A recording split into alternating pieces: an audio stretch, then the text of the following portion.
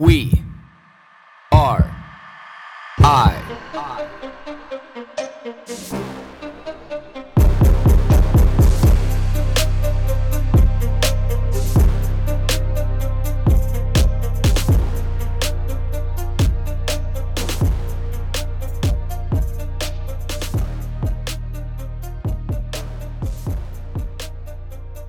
Good morning, everybody. 5:10 a.m. here on this Thursday morning.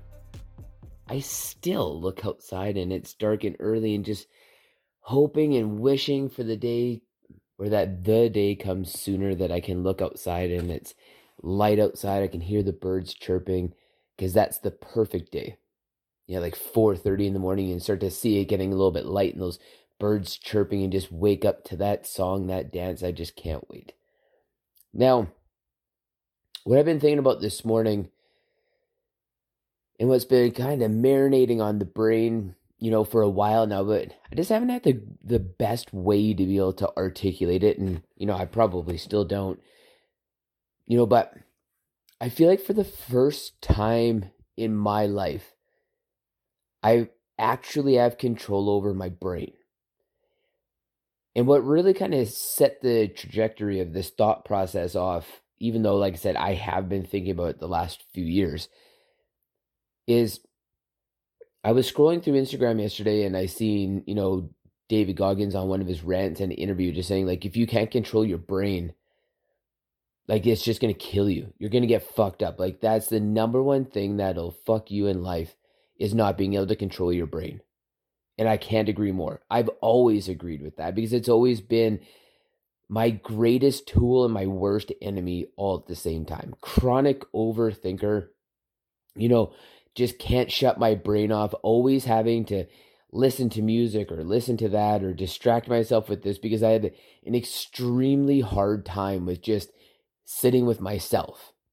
Like whether that's actually physically just sitting there, and especially sitting out in public when I was younger, like my mind would just reel there. But being in the backcountry in this amazing environment, like I would plug music in to be able to distract myself. And now I just want to plug into that environment even more. It's all I want. And I'm sure it's a combination of all of these things, like waking up early, really harnessing the power of your mind to, shuttle out the negative thoughts, when you're meditating, when you're sitting in the sauna, sitting in the ice bath, doing long drives, all these, like, climbing mountains, all these things where like your mind can really creep in and just be your absolute enemy. I have a lot of these scenarios in my life where I constantly keep fine-tuning this, and I feel like it's left me out of this point where if I sit still in the absolute silence, the chatter that's going on in my brain feels like I'm sitting inside of a house and the doors and windows are closed. Like I know there's sound going, I know there's activity going on out there. I know outside is busy. But inside here, I just hear the muffled sounds. And if I get curious, I go open up a window. Sometimes that window is worth opening, sometimes it's not.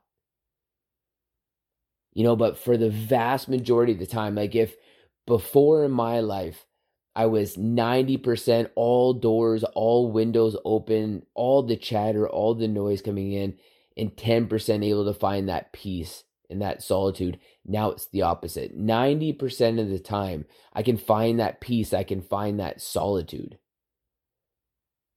And I've been racking my brain right now to think like, is it all of these things that I claim it to be that is offered that clarity? Is it age? Is it life circumstance? Is it life lessons? Is it being humbled in multiple different ways and willing to accept that? Is it a factor of all these?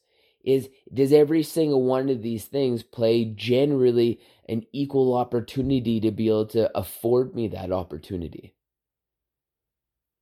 Is it that I've eliminated people in my life that force me to have those windows and those doors open, that add to that noise, to make that noise so loud that whether or not I have the windows or doors open or not, I can still hear it. And maybe that's the case. Maybe the doors and the windows were always closed.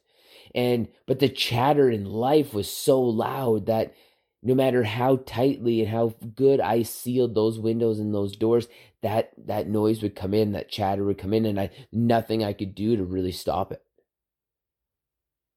Which, that's a great revelation right there. I never even entertained that opportunity before, which is the best part about doing this podcast for me as a human being, is I can vet these things out in my mind, take this opportunity to be able to work through these things out loud.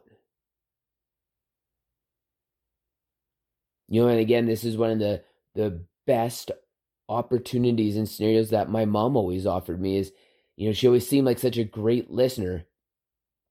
But I realize now as I'm older, she was just great at not replying. She just let you talk long enough that you work through things on your own. So maybe this podcast has become like a hybrid version of the relationship that I've had with my mom. Which, there's another revelation right there. And this is the best part about doing these podcasts in the morning too, is you can filter through these files in your mind.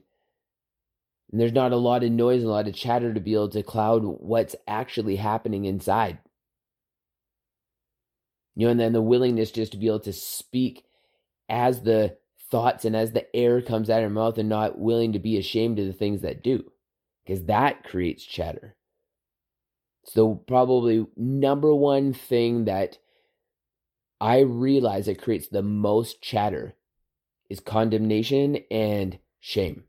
Those things just make the chatter so loud in your brain that it's going to pollute everything else you're doing. And the one thing that I know about not being able to control my brain is it affects every cognitive decision you make, every emotional decision you make, every physical decision you make, combinations of all three.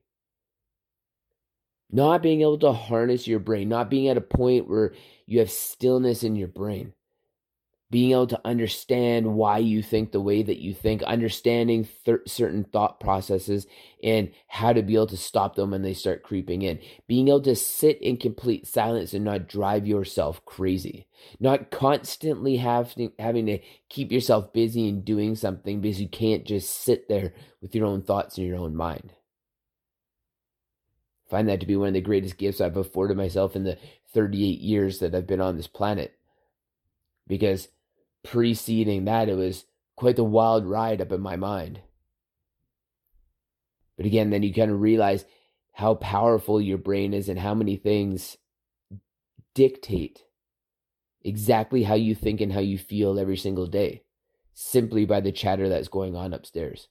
So, my question of the day for all of you is, how well and how often can you control your brain?